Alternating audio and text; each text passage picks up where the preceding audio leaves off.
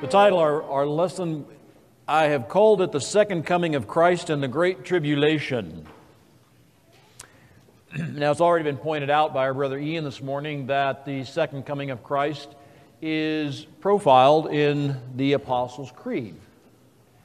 Now, as we think about the Second Coming of Christ, I'd like to begin this discussion this morning by looking at three broad elements that are typically associated with Jesus Christ's return. Now, anytime you get into a discussion of the end time events, things can get a little confusing. Broadly speaking, in eschatology, there are several different schools of thought. There is the school of thought that is entitled, that's typically called preterism, which teaches that Jesus Christ has already returned, and that happened long ago. I don't think it's a strong position biblically, and I don't subscribe to it. Then we have a school of thought called amillennialism, another school of thought called postmillennialism, and then you've got a school of thought called premillennialism. And each of those get that name. The premillennialists believe that Jesus will return prior to the millennium. The postmillennialists think He'll return after the millennium. The amillennialists think that the idea of a millennium is sort of a spiritual concept, and so they really don't ascribe to the idea of a millennium at all, and so they believe typically in the return of Christ, but so there's a variety, and there's a few other schools of thought that I haven't even mentioned that don't really fit neatly into one of those four categories. Now, I typically would describe myself, if I was compelled, to say, well, I'm probably a premillennialist, meaning I believe that Jesus Christ will return prior to the millennium, and there is some sort of 1,000-year period that Scripture alludes to that would be a wonderful time. Now, if you divide the premillennialists, you can say, well, there's Jesus Christ is coming prior to the millennium, and then you have, well, okay, we could divide that out into those who see the return of Jesus Christ in prophecy as being partly fulfilled and mostly fulfilled, and so you have sort of a futuristic premillennialist who think that most Bible prophecy remains unfulfilled. And then you have a historicist who believes that most of the Bible prophecy has been fulfilled. Both of those are premillennial positions. So it can get a little bit confusing when you get into this eschatology stuff. Now, all of it is really fascinating and interesting. But you can sure go down to some rabbit trails pretty quick. Well, I won't say rabbit trails. That's not quite fair. You just get into the details, and there's plenty to debate and squabble about. But the purpose this morning isn't really to lay out any of those. The purpose this morning is to really focus on three broad elements that a lot of us will agree on. And in terms of these broad elements, all the premillennialists will agree, and even many of the amillennialists would agree. And I'm not sure about the postmillennialists, but I want to just bring three things to your attention. Are you ready? So let's look at that. If you have your outline, you might look down to there. I'd like to look at three thoughts. We have that which happens immediately prior to His return, that which unfolds at His return, at the moment of His return, and that which will follow will occur immediately after the return of Jesus Christ. So let's look at it this way. Jesus Christ returns. Immediately prior to His return, there's going to be a period, I believe, of intense tribulation. That's immediately prior to His return. At the moment of His return, there will be a resurrection of the dead and the regathering of the children of Israel to return to the land of promise. And then immediately after His return, there will be a great judgment, a judgment of the wicked. Now, two of these elements of the three are mentioned in the Apostles' Creed. We have the resurrection of the dead at His return, and we have the judgment of the quick and the dead immediately following His return. some kind of judgment, some kind of, bad things are going to be happening. All right, so those are the three broad elements. Now, as we look at those three elements, and I'm trying to keep things, relatively straightforward and simple here. Let's just have a quick look at two of them, and then we'll jump into the area of our study this morning that's going to take more time. Regarding the resurrection and the regathering, there are a number of Old Testament passages and New Testament passages that are going to allude to this. So I've written down on that outline 4 different passages, but I could have come up with many more that talk about the resurrection and the regathering. Now, one of my favorite passages that deal with this is in Ezekiel 37, because it's spelled out so plainly as you make your way through that chapter. That chapter is famous for being known as the dry bones chapter. Some people spiritualize it. I think that is completely incorrect. I think it is a very literal event. But let me read for you 3 verses in Ezekiel 37 that speak of the resurrection and the regathering from an Old Testament prophet. And we'll start in verse 12. Ezekiel 37:12 reads like this: "Therefore prophesy and say to them, Thus saith the Lord God, Behold, O my people, I will open your graves and cause you to come up out of your graves and bring you into the land of Israel." So there, in just one simple, short verse, we have the resurrection and the regathering. And the regathering is of glorified, resurrected bodies. That is, when you're resurrected, you're going to have a glorified, wonderful body. And you will immediately, in that wonderful body, be bound by fewer of the rules of life. You'll be able to be easily regathered in the sky and taken to the land of our fathers. And you will be taken there immediately. This is not really a rapture. I suppose we could argue about what the word rapture means. But it's not a rapture in the sense that you're taken up into the heavens and there you just dilly-dally up there for a long time. You're resurrected, regathered, and transported for a purpose. Okay? Verse 21, same chapter. "And say unto them, Thus saith the Lord God, Behold, I'll take the children of Israel from among the heathen, whither they be gone, and will gather them on every side, and bring them into their own land." And finally, verse 25, if you're not sure what that land is, and for those who would like to argue that the land of regathering is the United States, I respectfully think it is not, as much as I really am fond of this country. Verse 25, it says, "And they shall dwell in the land that I have given unto Jacob my servant." God didn't give Jacob the land of the United States, as much as we may like that. "Wherein your fathers have dwelt." And it goes on to describe things further. So that's the resurrection and the regathering. And that is going to occur at the moment when Jesus Christ returns. But let's look real quickly now at the judgment. So we've got 3 things we're looking at, right? We've got immediately prior to Jesus coming, we've got what happens at His coming, and then we've got with the third major element is what's happening immediately after His coming. So the resurrection and regathering here are when He returns. Now what happens immediately after He returns? It is a day of judgment.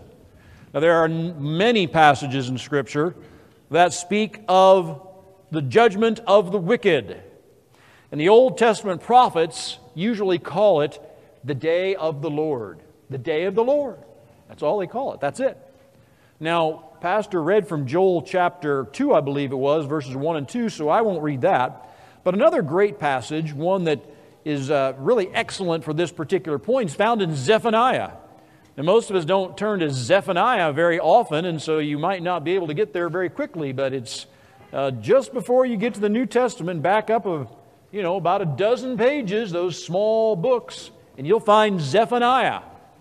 Now, if you turn to Zephaniah 1, beginning at verse 14, let me read you this passage to describe the day of the Lord. And you're going to perceive that this is associated with the second coming of Jesus, and when He comes back, there's going to be judgment upon the wicked that follows very shortly. I'll begin in verse 14 of Zephaniah 1. "The great day of the Lord is near. It is near and hasteth greatly. Even the voice of the day of the Lord, the mighty man shall cry there bitterly. That day is a day of wrath, a day of trouble and distress, a day of wasteness and desolation, a day of darkness and gloominess, a day of clouds and thick darkness, Kind of depressing so far, isn't it?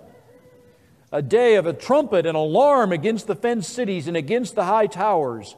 And I will bring distress upon men, that they shall walk like blind men, because they have sinned against the Lord, and their blood shall be poured out as dust, and their flesh as the dung. Neither shall their silver nor their gold be able to deliver them in the day of the Lord's wrath. But the whole land shall be devoured by the fire of his jealousy, for he shall make even a speedy riddance of all them that dwell in the land. Well, there's a lot we could say about that, but many of the passages have a similar sense and feel in terms of phraseology from the Old Testament prophets. But the New Testament writers also speak of the judgment upon the wicked immediately following the return of Jesus Christ. So let me just give you one New Testament writer there, and let's go to Paul, where he writes to the book of 2 Thessalonians. This is a nice passage. 2 Thessalonians chapter 1, and we'll begin at verse number 7. All right, 2 Thessalonians 1:7. So this is the judgment of the wicked. And to you who are troubled, rest with us, when the Lord Jesus shall be revealed from heaven with his mighty angels, in flaming fire, taking vengeance on them that know not God, and that obey not the gospel of our Lord Jesus Christ, who shall be punished with everlasting destruction from the presence of the Lord and from the glory of his power, when he shall come to be glorified in his saints and to be admired in all them that believe, because our testimony among you is believed in that day. All right, so that's the judgment. Now, let's shift gears and let's move into the primary focus of our discussion today. So we got the three broad elements. Now, there's a lot of other things we could talk about. We could talk about the sealing of the 144,000. We could talk about the time of sorrow. There's a lot of other elements in the second coming that we could talk about. But I'm trying to keep it accurate, yet sort of boiled down into the main primary elements to keep it relatively simple so we can follow the major elements and not get lost in the details, which is really easy to do in eschatology. So we have that which happens prior, that which happens at the second coming, and that which happens immediately following the second coming. So we've discussed what happens following, that's the judgment of the wicked. We've discussed the resurrection and the regathering, that's what happens at the time of his coming. Now we're going to focus, we haven't discussed this yet, and this will be the primary thrust of our discussion this morning, that which happens immediately prior to his coming. What is going to be going on before he comes? What should we be thinking about? What should we be expecting? What's going to be happening? Well, for some of you, this is not a surprise. This is a period of great tribulation. So let's start discussing this business about this great tribulation, because there's much for us to be concerned about and be thinking on that's worthy of our time. All right, so as we focus on the tribulation of believers prior to Jesus Christ's return, let's lay out a couple of Bible passages that are going to really help us.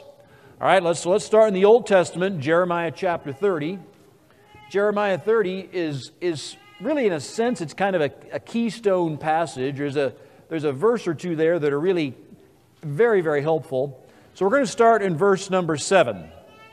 Jeremiah 30, beginning at verse number 7. All right, now, it's going to be called, we're going to discover that this period of tribulation prior to Jesus Christ's return is sometimes called the time of Jacob's trouble. Many of you are not new to this conversation, and you probably have heard that phrase lifted from Scripture before. What you need to understand is the time of Jacob's trouble is before the resurrection and the regathering of Israel. So in Jeremiah 30, verse 7, we'll just break in there in the middle. It says, "Alas, for that day is great, so that none is like it. It is even the time of Jacob's trouble, but he shall be saved out of it."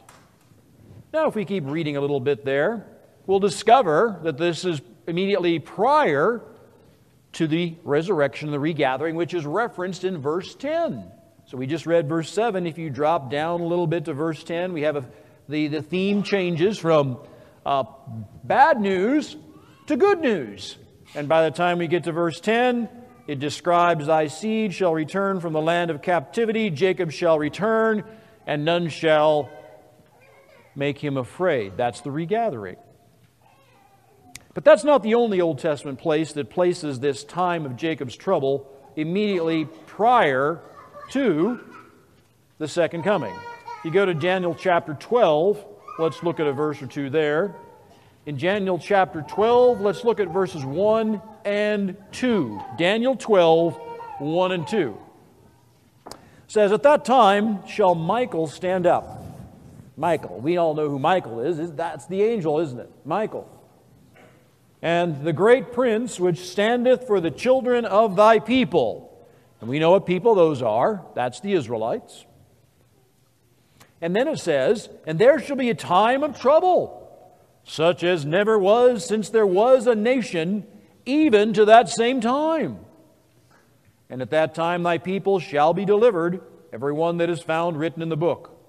Many of them that sleep in the dust of the earth shall awake, some to everlasting life, some to shame and everlasting contempt."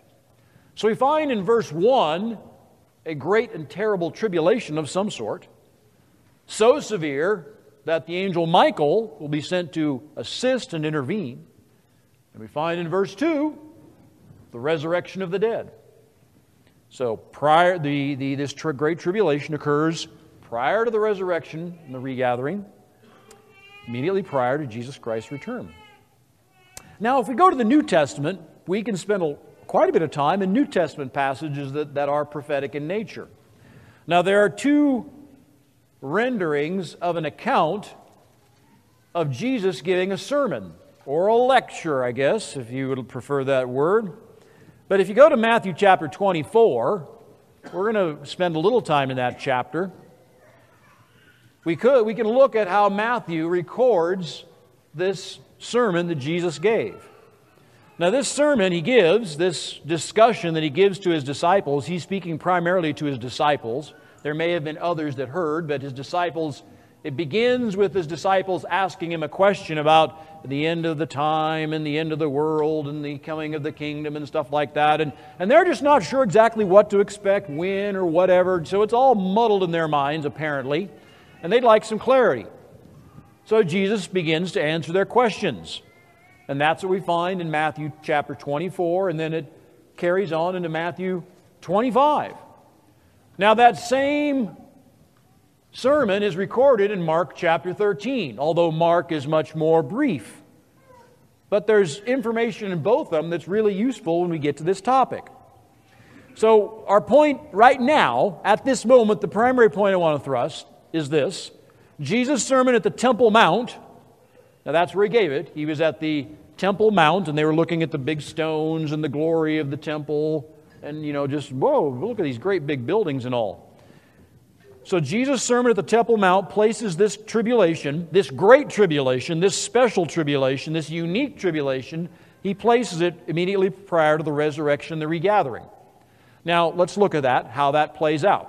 We'll break into the middle. All right, he says in verse 21, Jesus tells him, he says, "For then shall be great tribulation, such as was not since the beginning of the world to this time, no, nor ever shall be."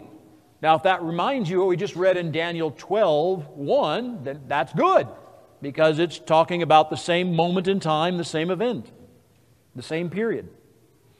Now, he goes on to say some other things as we drift on down from verse 21 and 22 and so forth. And he describes this tribulation period. We're going to come back to that, but he describes it. Now notice, after he finishes his description, then he says, and this is what's next. And what's next is a description of the resurrection and the regathering. Because he dropped down to verse 29, Jesus then says, immediately after the tribulation of those days, shall the sun be darkened, the moon shall not give her light, the stars shall fall from heaven, the powers of the heaven shall be shaken, and then shall appear the sign of the Son of Man. In heaven, all the tribes of the earth shall mourn. They shall see the Son of Man coming in the clouds of heaven with power and great glory. He shall send his trumpets with angels with the sound of a trumpet, and they shall gather together his elect from the four winds, from one end of heaven to the other. The word resurrection doesn't appear there, but it's there. It's part of this. And we know from context throughout Scripture that that's the case. The resurrection and the regathering are one in the same event. Now, we could go to Mark, that is, the Gospel of Mark lays it out in a very similar way. So let's just touch base real quick there in the Gospel of Mark. Remember, in Mark 13, this is the record of the same sermon, the same lecture that Jesus gave at the Temple Mount, except it's in a much briefer form. And you'll see in Mark 13, if we break into the middle in verse 19, Mark says, "For in those days shall be affliction, such as was not from the beginning of the creation which God created unto this time, neither shall be." There we go. Just like what we read in Matthew. A lot like what we read in Daniel. And then Jesus continues to describe that tribulation. And we find if we drop on down to, let's drop on down to verse number 26. We'll see what happens. He describes the tribulation in verse 26. What comes next? "And then shall they see the Son of Man coming in the clouds with power and great glory. And then shall He send His angels and shall gather together His elect from the four winds, from the uttermost part of the heaven to the earth to the uttermost part of heaven." Now, it doesn't say what He's going to do with them, but we know from other places that what He's going to do with them is He's going to gather them together so they can go to the land of Israel and be restored in the kingdom of God on earth in the land of our fathers. So, again, without being too redundant, we've got what happens prior to His coming, what happens at His coming, what happens after His coming. The judgment, resurrection, the regathering, and now we have this great tribulation. It happens immediately prior to His coming with the resurrection and the regathering. So let's start to flesh this out now.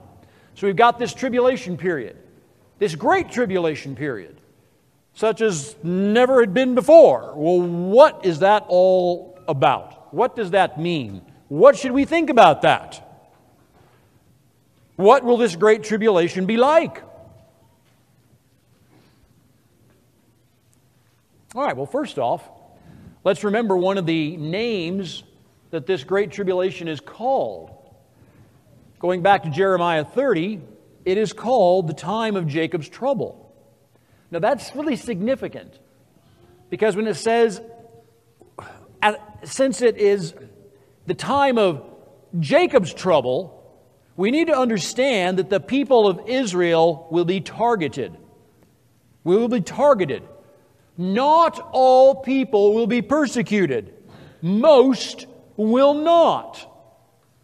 Now, many people assume that the descriptions we've read of this great tribulation means that every person on planet Earth is going to be under a calamitous time that's going to be horrible for everybody. You know, maybe it's a nuclear holocaust with 1,000 nuclear bombs all over the whole global world, and we'll have a nuclear winter, and there'll be radiation fallout, and we'll have to live underground for the next year and a half in order for a few of us to live. Well, I don't know about that. But it says it's the time of Jacob's trouble. Now that's significant because my understanding as we work our way through this topic is that this is not going to be a persecution for everyone. Not everybody's going to be suffering. Not everybody's going to be targeted. Not everybody's going to be suffering. It's the time of Jacob's trouble. Do you see the difference? This is the time of Jacob's trouble. Jacob will be targeted. Jacob will be persecuted. Jacob will be suffering. That's Israel. That's you and I. That's our people. That's our white Caucasian people. That is you and I. We will be the targets. We will be the subject of the persecution, not the whole world.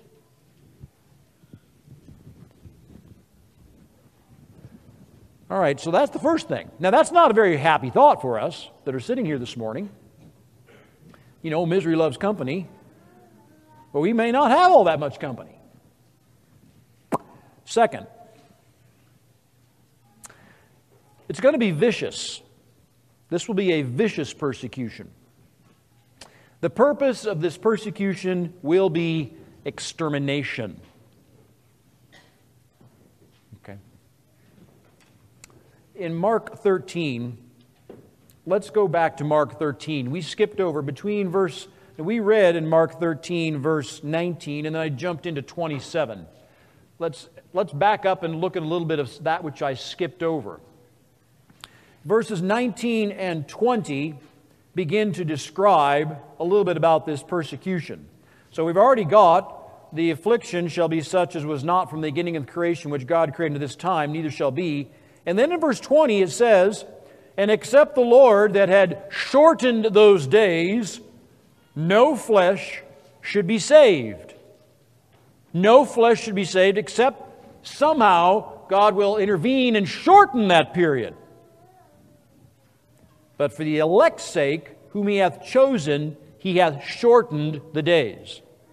Now notice it says, for the sake of the elect, for the sake of the chosen, He has shortened the days.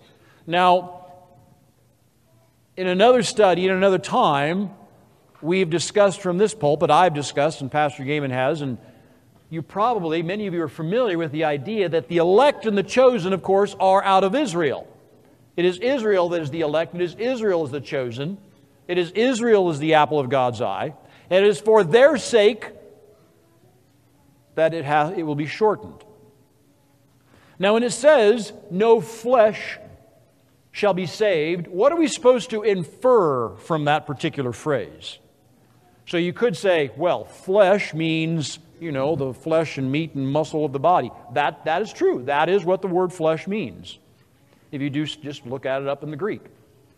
But what are we supposed to infer about what that flesh? Does that mean all flesh, as in all the animals, the dogs and the cats and the cattle and the snakes, are they all going to be? Is that all flesh? No.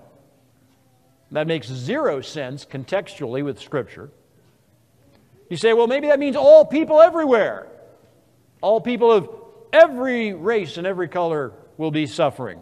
Well, that's what a lot of people would interpret that to mean, but I don't think that's correct either.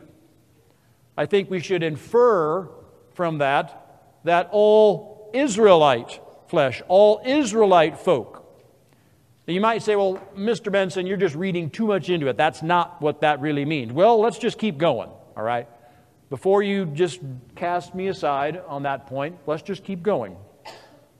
When I say that the purpose of this tribulation will be vicious, it will be extermination, that's the purpose. Israel will be targeted. Not all people will be persecuted. And I say that, I do have some reasons for that. We could go back to Matthew 24.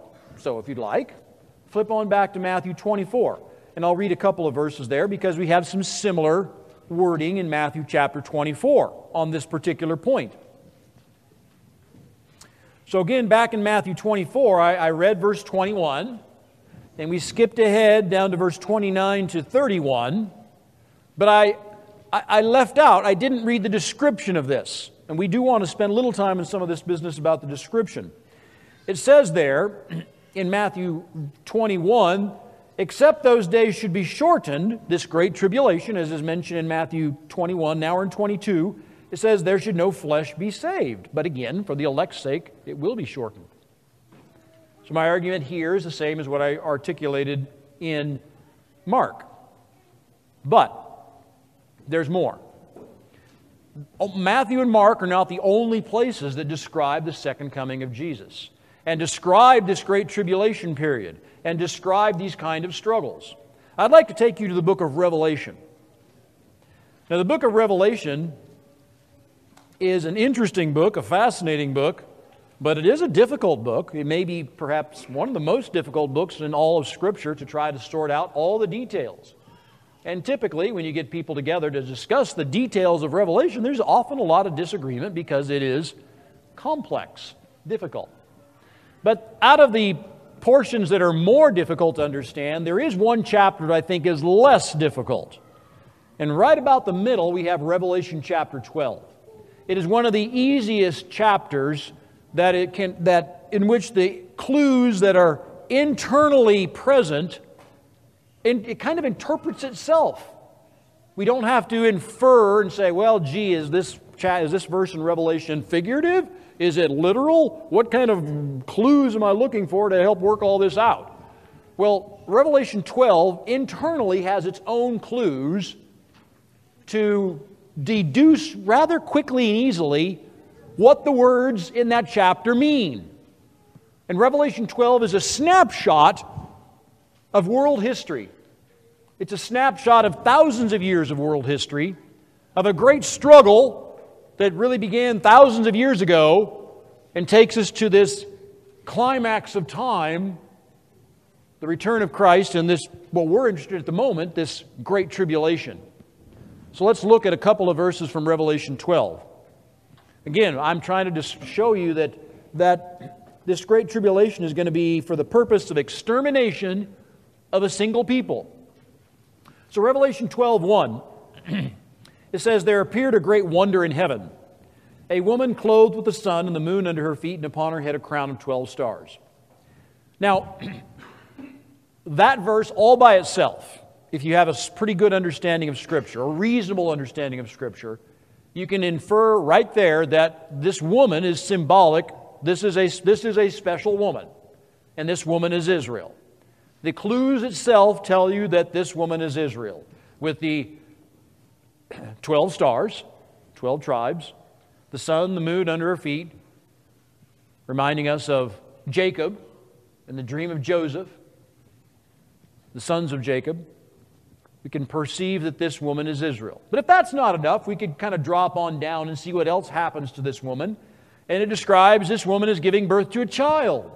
And pretty quickly, you can perceive this child that she gave birth to has got to be Jesus. Well, Jesus came out of a woman, came out of Israel. Jesus was born out of the race of Israel. And then it just goes on to discuss there's a war here, and you've got the villain, and you've got the woman. The woman is Israel, and you've got this great villain that appears. And this villain is described as a great red dragon. And then we discover there's a war, and defending and helping the woman is Michael. Remember Michael and his angels standing up for Israel in Daniel 12:1. Well, you have a war where Michael and his angels fight, and they're fighting against the dragon and his angels. So we see there's a great war going on. And this war is between the good guys and the bad guys, and the good guys is Israel and the defenders of Israel, and the villain is the devil. Satan, Lucifer, the dragon, and Satan, the old serpent called the devil and Satan, verse 9. Well, let's get on down a little bit further. So we have this conflict. So we get down toward the end. Let's break, I guess, into verse number 13. Let me read for you verses 13 on down. And we're really kind of getting from 13 to the end, we're getting to sort of the climax of this ongoing conflict. And it says, "When the dragon saw that he was cast to the earth, he persecuted the woman which brought forth the man-child," Jesus. "And to the woman were given 2 wings of an eagle, that she might fly into the wilderness." All right, so she's going to escape for a while, where she's nourished for a while. And then it says, "The serpent cast out of his mouth water as a flood after the woman, that he might cause her to be carried away of the flood." Well, we could spend a lot of time on that verse, but you get the sense that the devil is after the woman, right? Can you see that? He's after the woman. Amen. And then it says the earth helps the woman. Oh, a little surprise help here. But verse 17, this really clinches it. "The dragon was wroth, angry with the woman, went to make war with the remnant of her seed, which keep the commandments of God and have the testimony of Jesus Christ." It doesn't say the devil was angry with the world or angry with everyone. He was angry, he was wroth with the woman. And in particular, he focuses on the remnant of the woman. Now, why does it say he is after the remnant of her seed? Well, there's a couple possibilities, but one possibility is that he was successful in destroying most of them already. Maybe the flood did carry away many of the woman's offspring. And now he's down to the last remnant. And he's angry, but he's thinking, I've got them. There's not many left. What I'm trying to emphasize here is as the last point on the first page, when I say that the purpose of this is extermination. That's what the Great Tribulation is about. It's about persecuting the woman, targeting the people of Israel, and targeting them really alone, with the purpose of destroying every last one of them. Now, if Satan can't stop God in some respects, there's one other way. He can have a trump card. The kingdom of God is going to have no value at all if all of God's people are dead. If he can successfully destroy them all, every last one of them, one way or another, he's really undermined God's great purpose. All right, well, let's continue. Let's go to the point C, the third point. So what we're looking at is we're trying to get a sense of what this great tribulation will be like. So far, the situation's kind of gloomy. But let's go to the next one. And we'll return to the Gospel of Mark for a verse worth consideration. All right, I've written down there on the outline that the pressure will result in a breakdown of family loyalty. A breakdown of family loyalty. You know, Mark 13, verse 12, describes it like this. It says, "Now the brother shall betray the brother to death, and the father the son. The children shall rise up against their parents and shall cause them to be put to death." Boy, that's a tragic thing, isn't it? That sounds really, really tragic. If you just imagine that in your own family for a while, what terrible pain and tragedy that must be. But that's what Scripture tells us. Well, now here's another element. Turns out we get a sense of this great tribulation from John 16. Now, scattered throughout the New Testament are other passages that describe prophetic elements. John 16:2, I think, has a little nugget worth mentioning. And this is a unfortunate circumstance, but I believe many of our persecutors will think that they are following God's will. They will think they are following God's will. And we get a snapshot of that in John 16, verse 2, when it says, "They shall put you out of the synagogues." And the word synagogue means meeting house or church building. "They shall put you out. Yea, the time cometh, that whosoever killeth you will think he doeth God service." That's not a new thing. St. Paul killed members of the early church, thinking he was doing God a service. Later, he was dramatically converted. And in great repentance, he turned his life in the opposite direction, and fortunately did far more good than he had done evil. Now, why will that happen? Why is it that some of the persecutors might be people that are thinking they're doing God's will? And why might some of our family members be willing to turn against us and betray us, even unto death? Well, this next point will help us. And this is worthy of really thinking and reflecting on. Now, we're going to have to go back to Matthew chapter 24. We could look in Matthew 24 and in Mark 13. We'll just go to Matthew 24, though, to save us a little time, because they read very similarly. But flip back to Matthew 24. What we need to understand about this period of tribulation is that it's going to be a time of confusion, a time of panic, a time of wild rumors. It will be difficult to know who to believe. Now, right now, we sometimes scratch our heads about that ourselves. You know, we live in a time in which many of the traditional institutions that are supposed to be the guardians of truth have come to prove themselves very unreliable. Obviously, the media, very unreliable. But other institutions, politics, academia, so forth, the institutions that are supposed to be the guardians of truth, in the last 40, 50 years, they're getting more and more unreliable. And so that leaves you and I in this problem about, who do I believe? You don't really have time to research every topic. You don't have time to study out everything for yourself. You've got to pick an expert that you think you can trust. Whether that's a given political event like 9/11, how did it happen, what really happened. Well, you're going to end up having to sort of read a little bit because you've got to go back to work, you've got things to do, and you're going to lean on this expert because you find that expert trustworthy. Someone else is leaning on another expert. But it's many topics. It's not just obviously not just that one. There's scores of topics. Everything from religion to climate to fuel and the economy and just everything. Even things like are there really space aliens out there, and did they really find a capsule that fell from the sky and there was really some sort of alien body in there? Who's your expert that you're going to trust? You can't go check it out. Who really killed JFK? Well, there's another one. That's a great one. Who are you going to trust? That's the problem.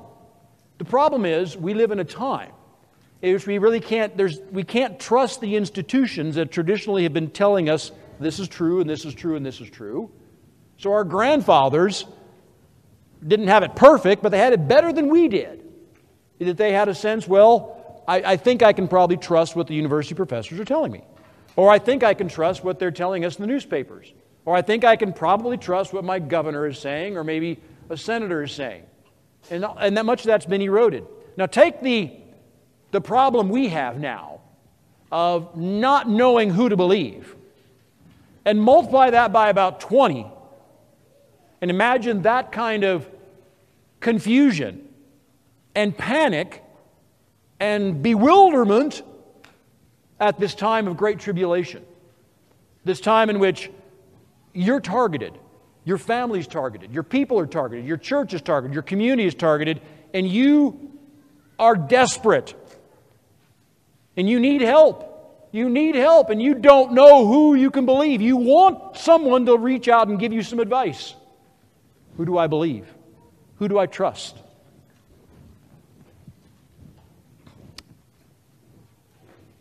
So let's read from Matthew 24.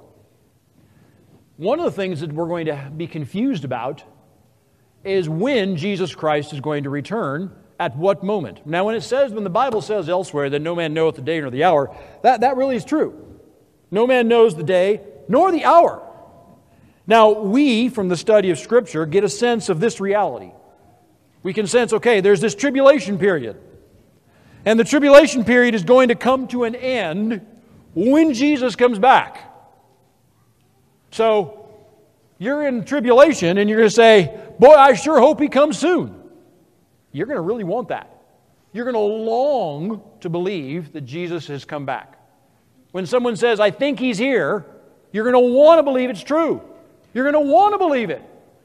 When somebody says, I think he's here, I think he's here, because that means the tribulation ends for you. That means you made it. That means you survived. That means the pain is over, the suffering, the turmoil, as well as the bewilderment and the confusion.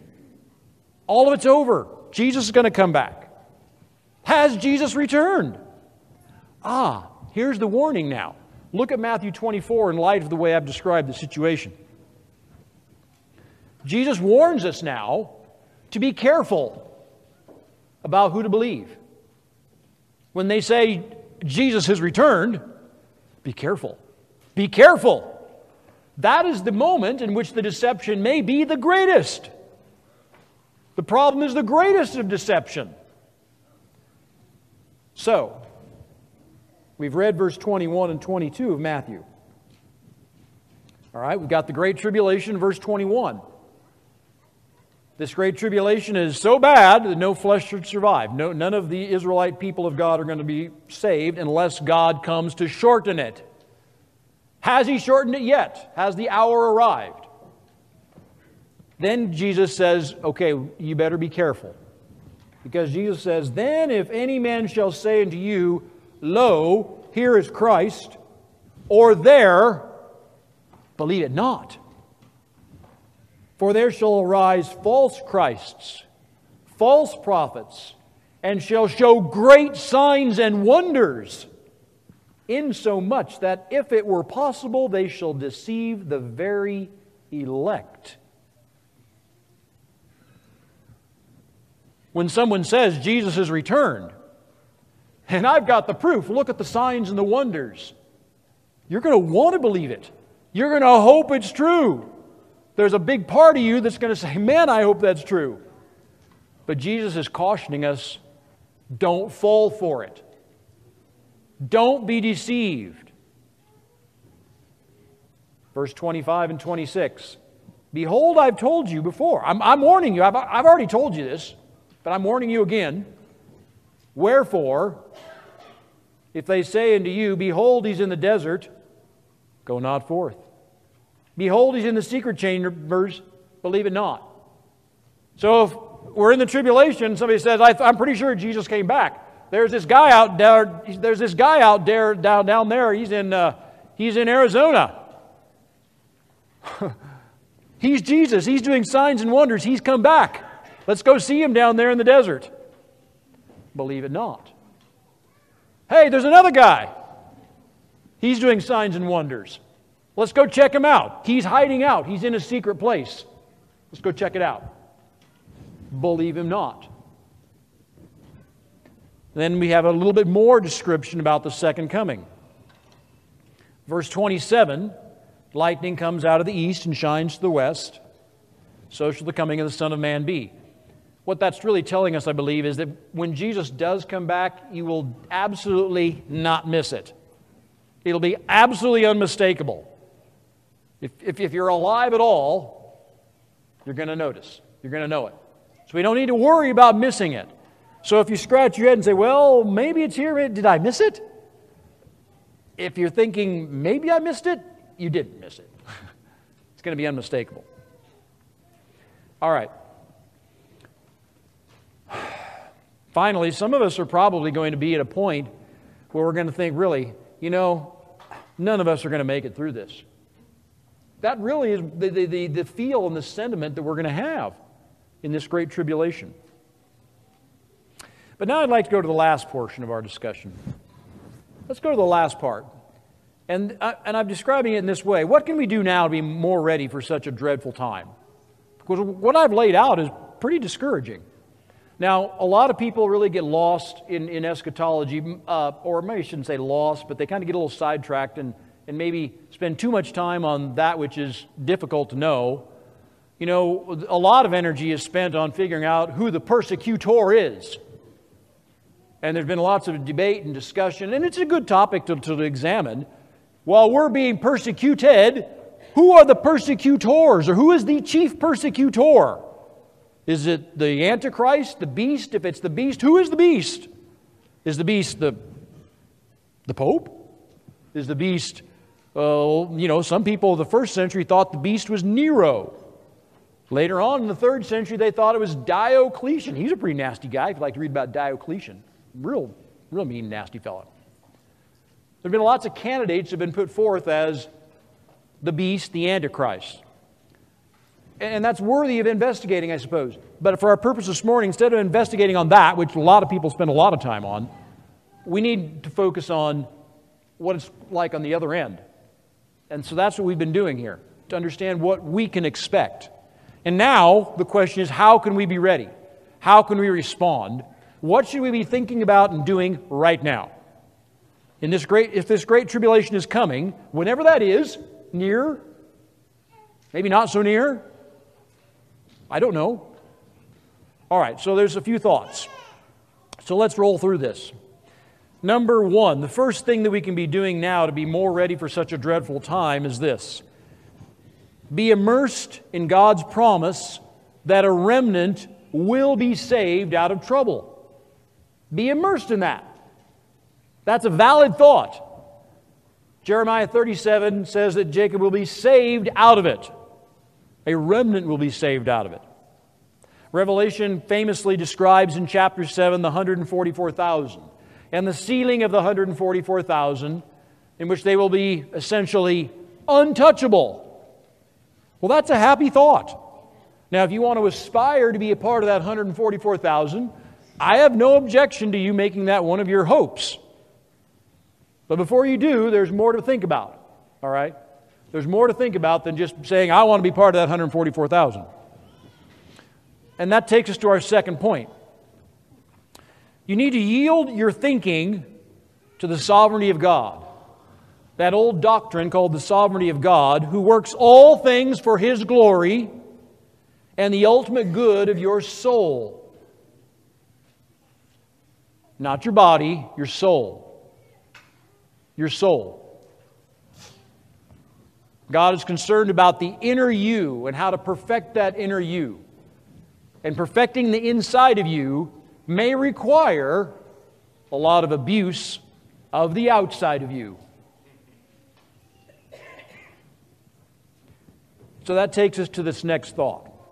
And I'd really want you to reflect on this. We're on point C. I believe each of us have to really soberly, when we think about the second coming, and we think about the great tribulation to come, you need to be prepared to die with your faith intact, but everything else stripped from you. That is, be prepared to part emotionally and mentally and spiritually with everything else that this world may have given you, except your faith. That includes, obviously, our wealth, which we can't take anyway, your health, some of your family, many of your friends, and even your reputation. Only your faith will remain to you. That's it. Only your faith. Now, for those of you who like history and like to study the stories of martyrs, there are some wonderful stories that can be explored concerning various martyrs at various epochs of history. Some of them are famous. Just real quick, I'll give you one very short story of someone who many consider a martyr. Some might not, but it's a good story anyway. So the first trip I went to Europe with my father, we went to London. We went to the Tower of London. You've probably heard of the Tower of London, right? A great big giant castle kind of in the center part of the city. So they gave us a tour of the Tower of London. Now, I'm a history guy, so I kind of knew a lot about the Tower of London and saw some of the famous people who'd been in and out of the Tower of London. Well, back in the 1500s, there was a famous prisoner there, and his name was Sir Thomas More. Now, the story of Sir Thomas More goes like this. Old King Henry VIII, pretty powerful king, he says, I don't like my first wife, I want a divorce. And in those days, the Pope had to say, you give agreement. You can't get divorced unless I say so. That's the rules of the game back in the early 1500s. Henry says, the Pope, give me a divorce from my wife. He thought he had good reasons. Pope says, sorry, no divorce for you. You're stuck with her. Henry says, well, phooey on you. I'm going to do what they're doing over there in Germany, and we're just going to break away from the Roman Catholic Church, and I'll be the head of the church. I'll be like the Pope in England. I'll be the head of the church. I'll not just be the big boss in politics. I'll be the big boss in religion. And as the big boss in religion, the head of the church, I'll grant myself the divorce I want, and I'll go with my second wife, and everything will just turn out swimmingly. Well, not everybody in England was too keen on that idea, and one of them was this guy, Sir Thomas More. Sir Thomas More was essentially like the equivalent of the Attorney General in our country. He was King Henry's chief law enforcement officer. Well, what more, he had been King Henry's personal friend for many years. They did all kinds of things together. They'd go play tennis together and go hunting together. They were chums. And then, all of a sudden, Henry gets this plan in motion, and Thomas More said, oops, I can't go with it. More says, I can't go with it. Henry, look, if the Pope grants you your divorce, fine, I'll go with that. But I can't go with this idea that you're like the Pope. You can't grant your own divorce, you're not the head of the church. So that got him in big trouble. So Henry says, all right, Thomas, I'll give you some time to think about it.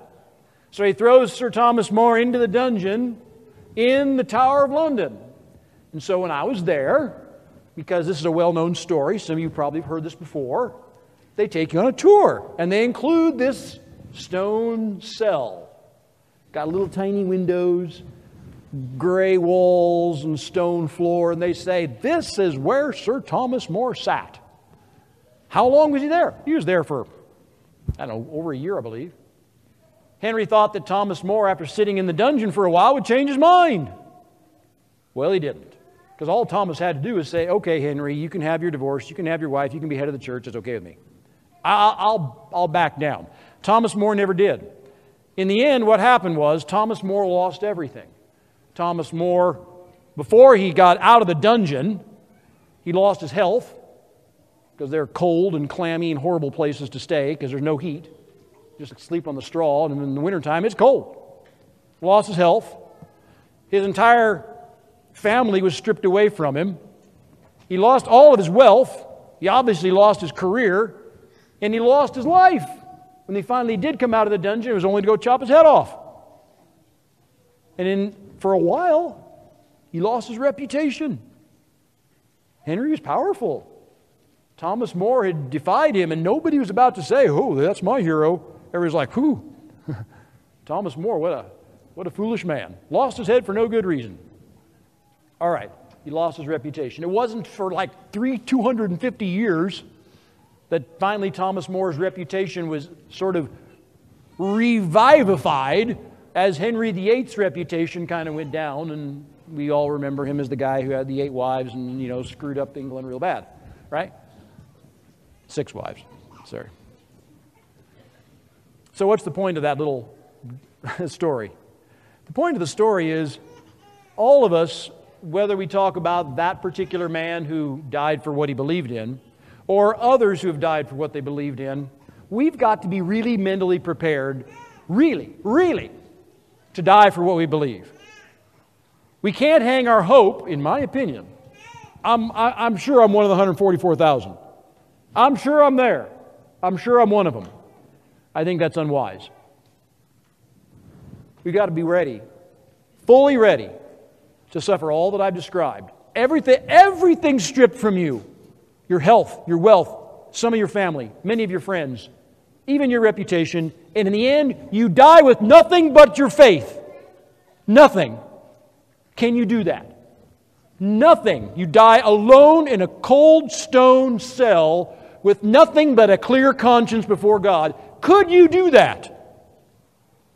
Are you strong enough? Do you believe that much? Alone in a cold cell with nothing but a clear conscience before God. No one to cheer you, no one to visit you, no one in your corner, no one to say, this is great, you're grand, you're doing such a fantastic job standing up for your values. Oh, they might say that about you 100 years later. But not at the moment that counts. Could you do that? Well, I believe many of us need to be prepared to do that. Now, the idea, one other thought that may bolster you, though, and let me spend the last few minutes talking about this briefly. Well, we've got a couple points, so I'll kind of pick up the pace as we close. Revelation 6 has a wonderful passage. It turns out that martyrs have a special reward. I believe we need to be excited. You should be excited about the special reward of the martyrs. Because martyrs get a front row seat with God in the kingdom of heaven. Martyrs have it special. It says in Revelation 6, beginning at verse number 9. When he had opened the 5th seal, I saw under the altar the souls of them that were slain for the word of God and for the testimony which they held. And they cried out with a loud voice, saying, How long, O Lord, holy and true, dost thou not judge and avenge our blood on them that dwell in the earth? And white robes were given unto every one of them. And it was said unto them that they should rest yet for a little season, until their fellow servants also and their brethren that they should be killed as they were should be fulfilled. So, the martyrs are going to get a special white robe. They need to learn to be patient. And look at the geography of heaven. Now, I don't know a lot about the geography of heaven. I know it describes heaven, the heaven that's going to come down to earth as having a river, and there's going to be a temple. There's all these 12 fruits of trees and stuff.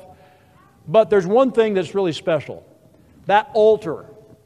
Where is the altar? The altar is the center of the temple. And where are these souls resting? They are resting under the altar. They are like in the most important place, perhaps, in the kingdom of heaven. Martyrs have a special reward.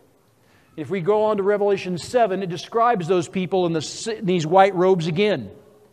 And it describes them as being unique and special and valued.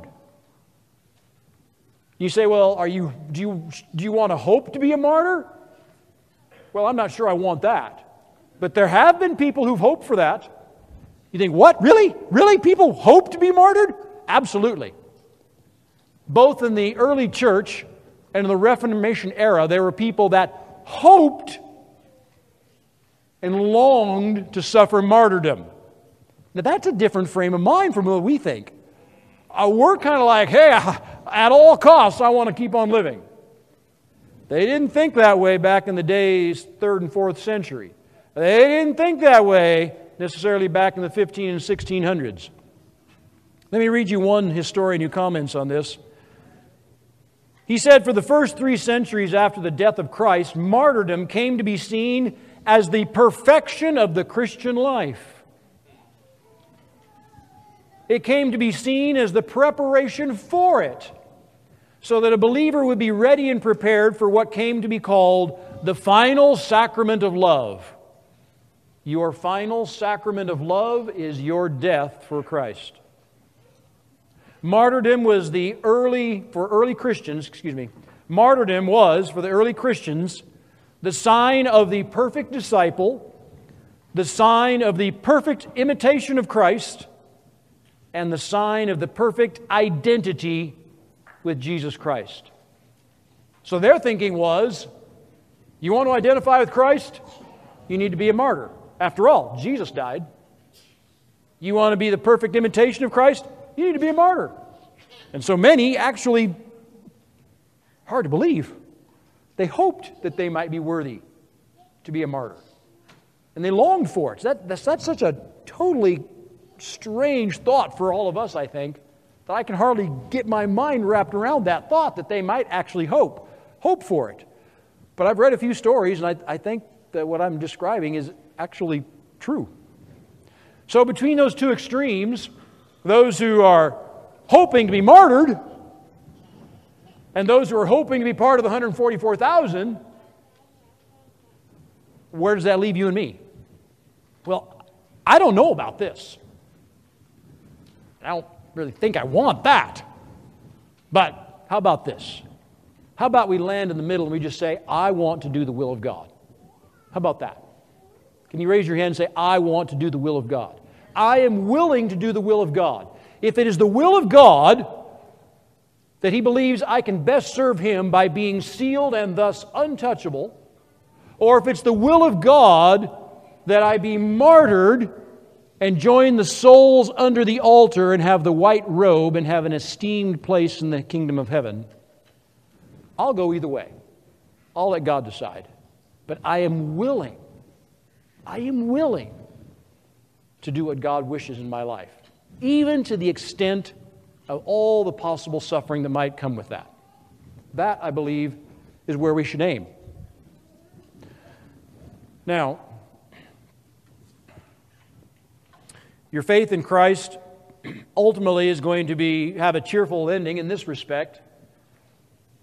It's a bit like waiting for the entrance of all greatest superheroes. Jesus Christ is going to come and He's going to smash the wicked with ease.